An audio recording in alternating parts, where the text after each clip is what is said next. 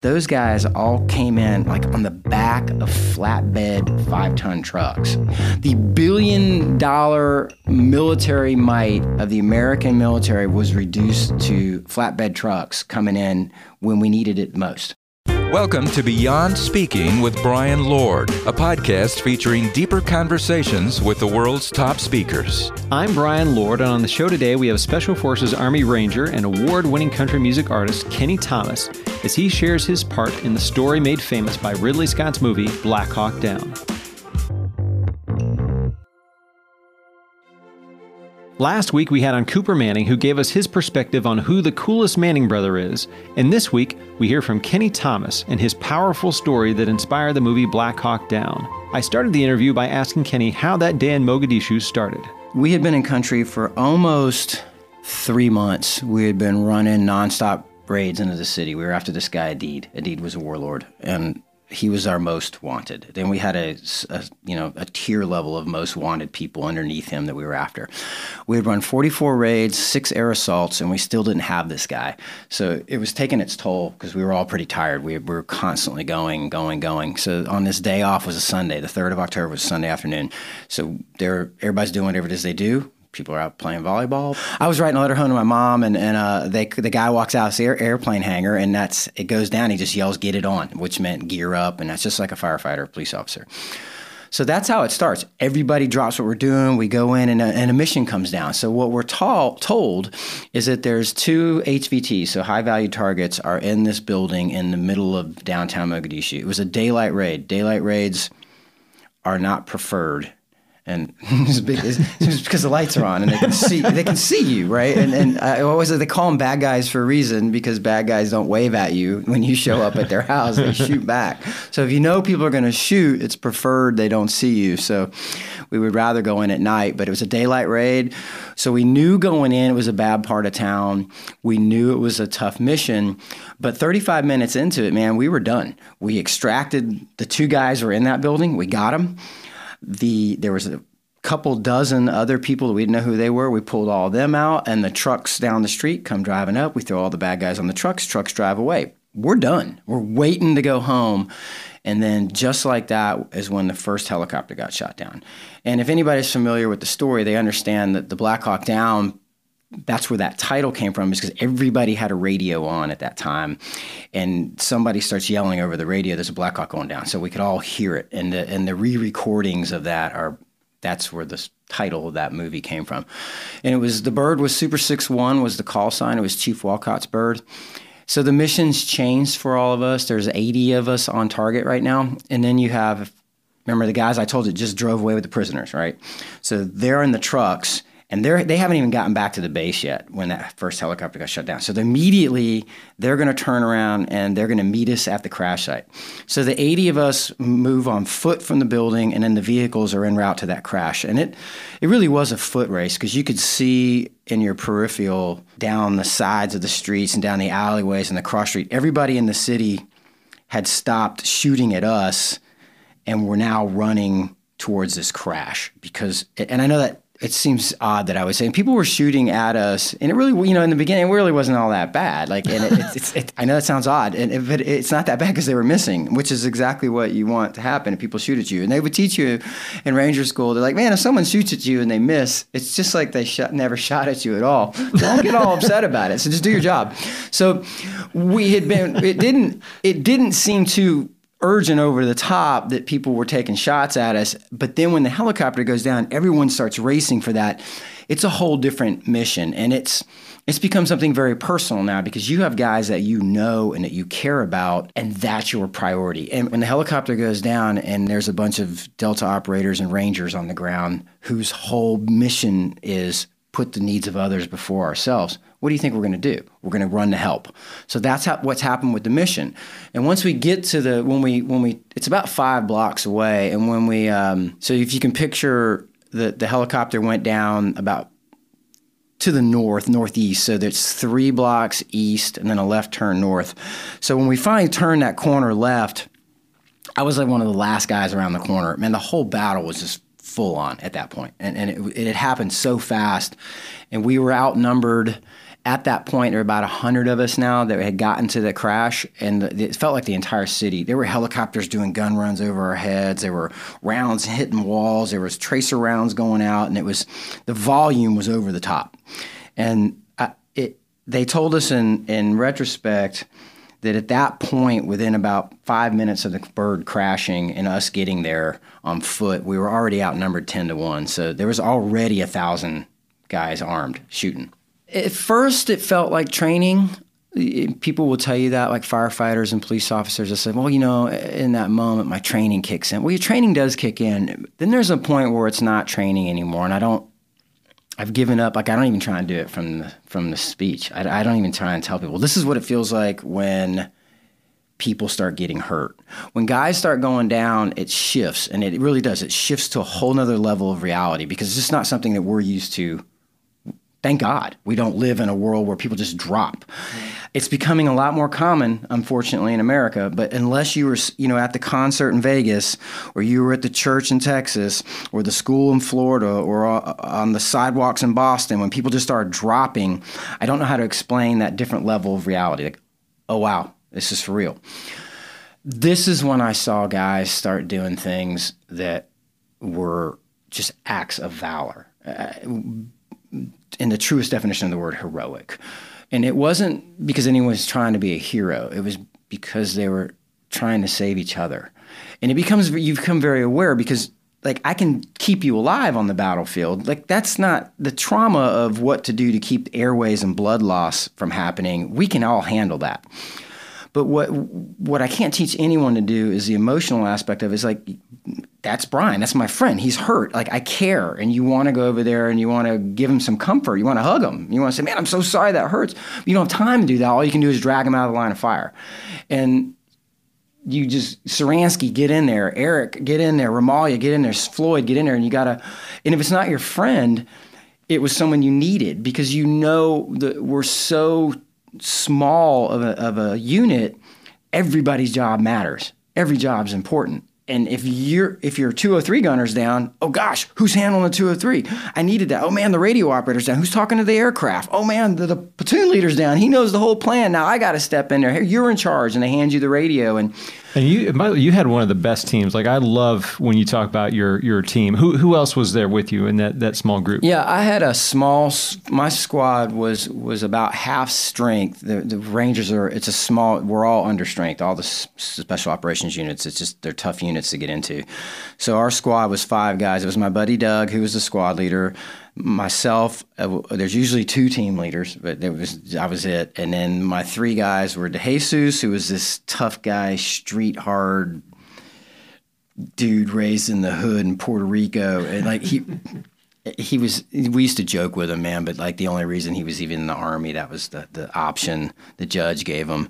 And my middle guy was Eric Saransky. He had been with us for about a year. He had not been to Ranger School yet, but he was a good, he was like a Boy Scout. Like, he's the one you want because he was easy to work with, and you just showed him one time and he knew how to make it happen. And then the guy that I talk about the most that has kind of the personality is Floyd David. If you can imagine a guy that looks like Barney Fife in body armor. He's like 140 pounds, 5'11", and he was from South Kakalaki, Carolina, like down the road from Mayberry, and he was just goofy, and he was the kind of guy who, I grew up in the South, and he would be what my mom would call him. Like, in fact, when she met him, that was the first thing she called him. She says, "Oh, bless your heart." Like, so he's a bless your heart.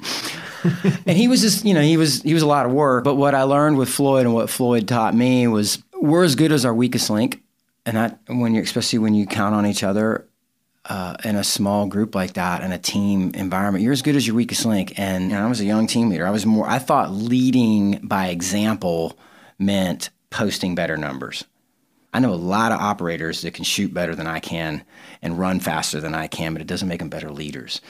And so what I learned with Floyd was if he wasn't up to standard, then our whole squad was weak. And I had to change my leadership style because I was spending so much time trying to do it all myself. And as good as you are, man, you can't do it all yourself. David was our machine gunner. If he wasn't the best machine gunner he could be, that meant the squad's weak. If the squad's weak, the platoon's crippled. And if the platoon is crippled, the mission's doomed. So I learned from Floyd that it was my responsibility to take the new guys and lift them up. In addition to our own responsibilities of having to do our jobs well, part of the burden of leadership, they call it, it's one of the things they teach you, is that you are responsible for helping others. But what I saw was guys that do amazing things and for one reason.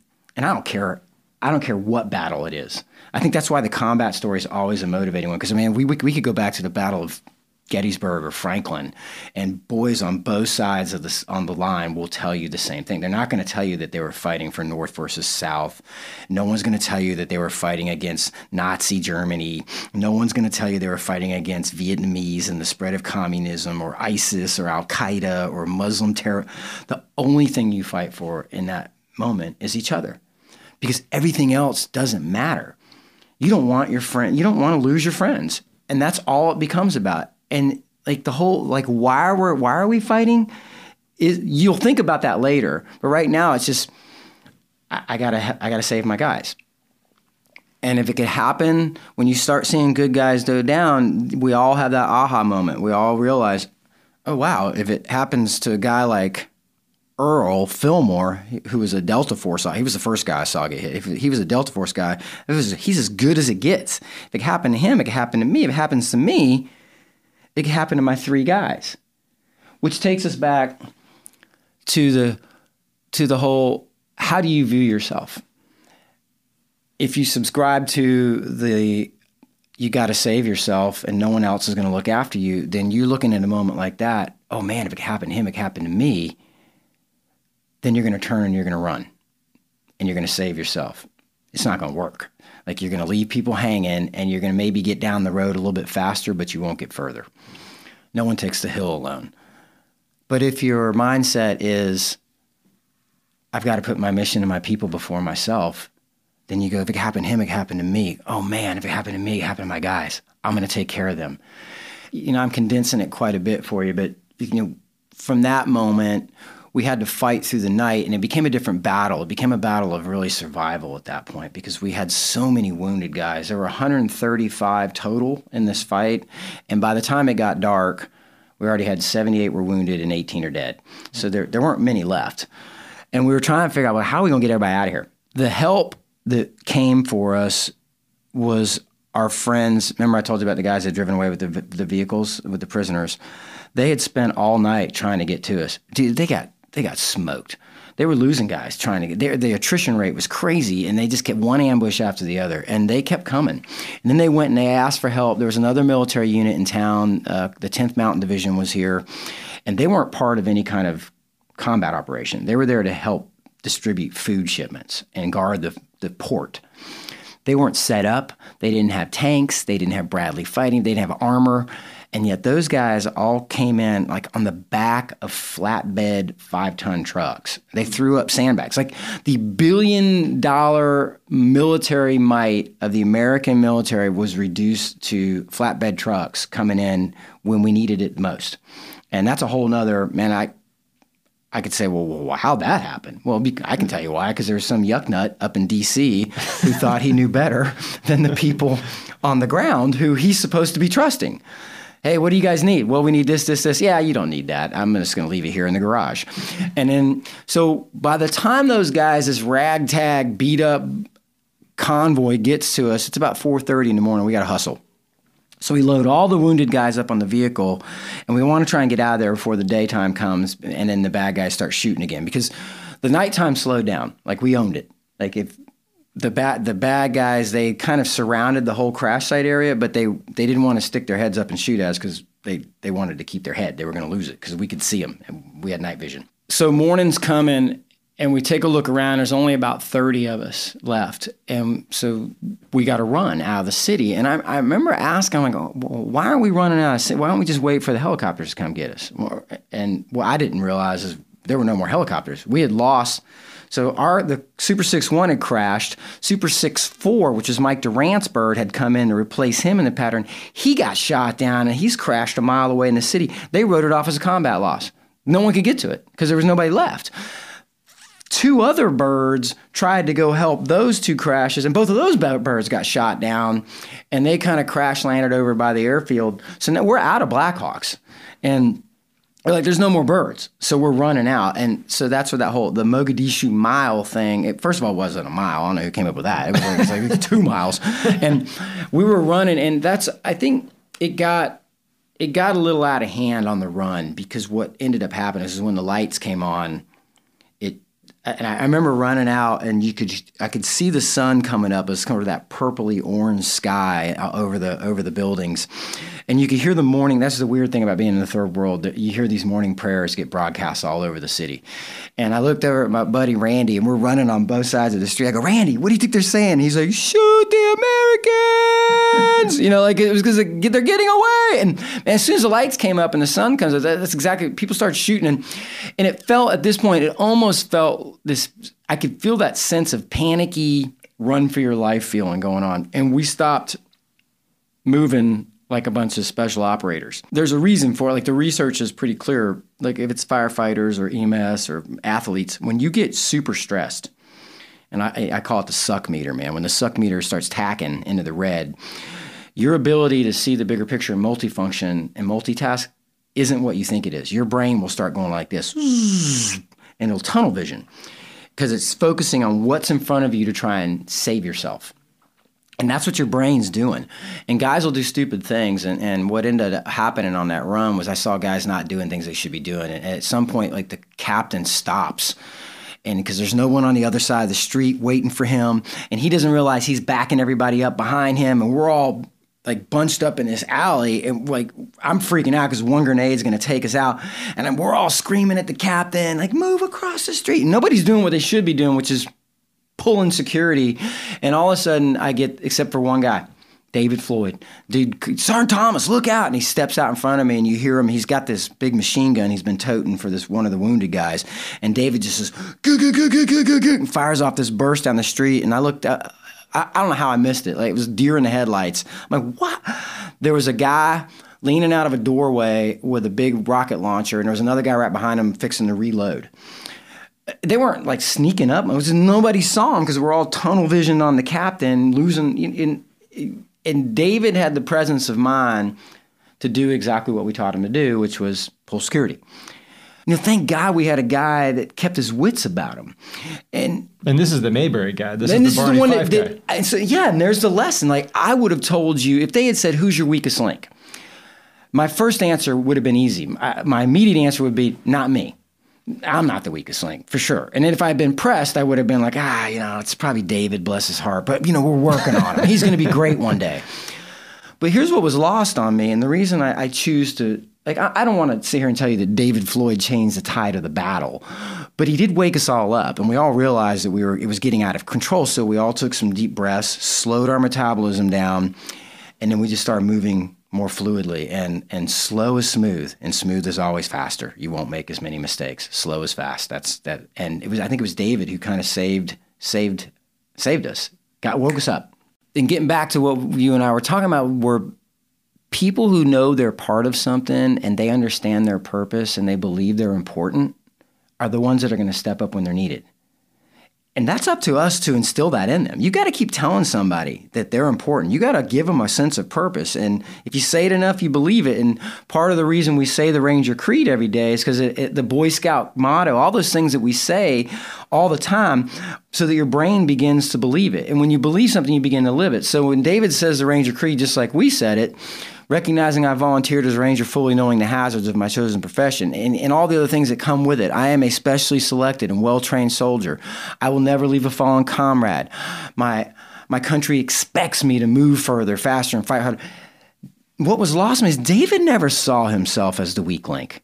That was my ego. Like, I just thought he was the weak link because he wasn't running as fast as I was, and he wasn't shooting as good as I was. So I had this preconceived idea but I didn't bring to the table these certain gifts and talents and skill sets that David had. Like, I can teach anybody to shoot a machine gun, but I can't teach you to have that kind of tenacity, where he knew his physical capabilities weren't what mine were. So he had to work a lot harder just to be there. But he did the extra work because he knew he mattered. and he believed he mattered. So when the moment came, he stepped up and did the thing. And then I come back, well, there's another side to that. Why didn't the 6 guys on the wall who were all tunnel visioned on the captain not do what we should have been doing? Because what I probably could have done in that moment is run across the street and pulled security, because I saw what was going on.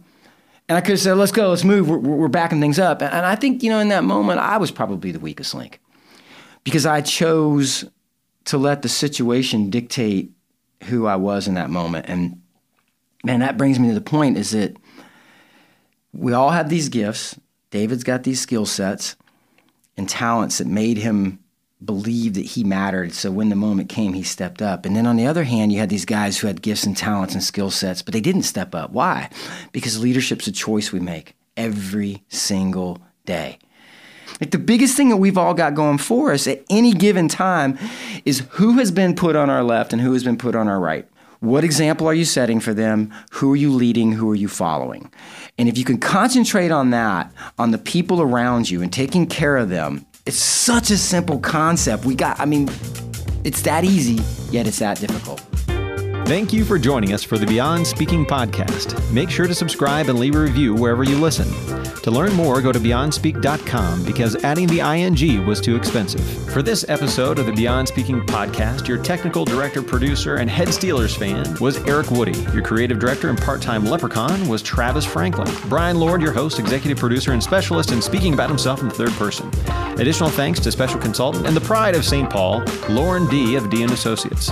Thank you to the incredible voice talents of the muy profundo Robert Borquez. Finally, thanks to the premier founder Dwayne Ward, CEO Sean Hanks, and CIO Chris Yount, simply because you need to thank powerful people. If you've listened this far, you clearly have nothing better to do, so why not continue on and listen to the next Beyond Speaking podcast?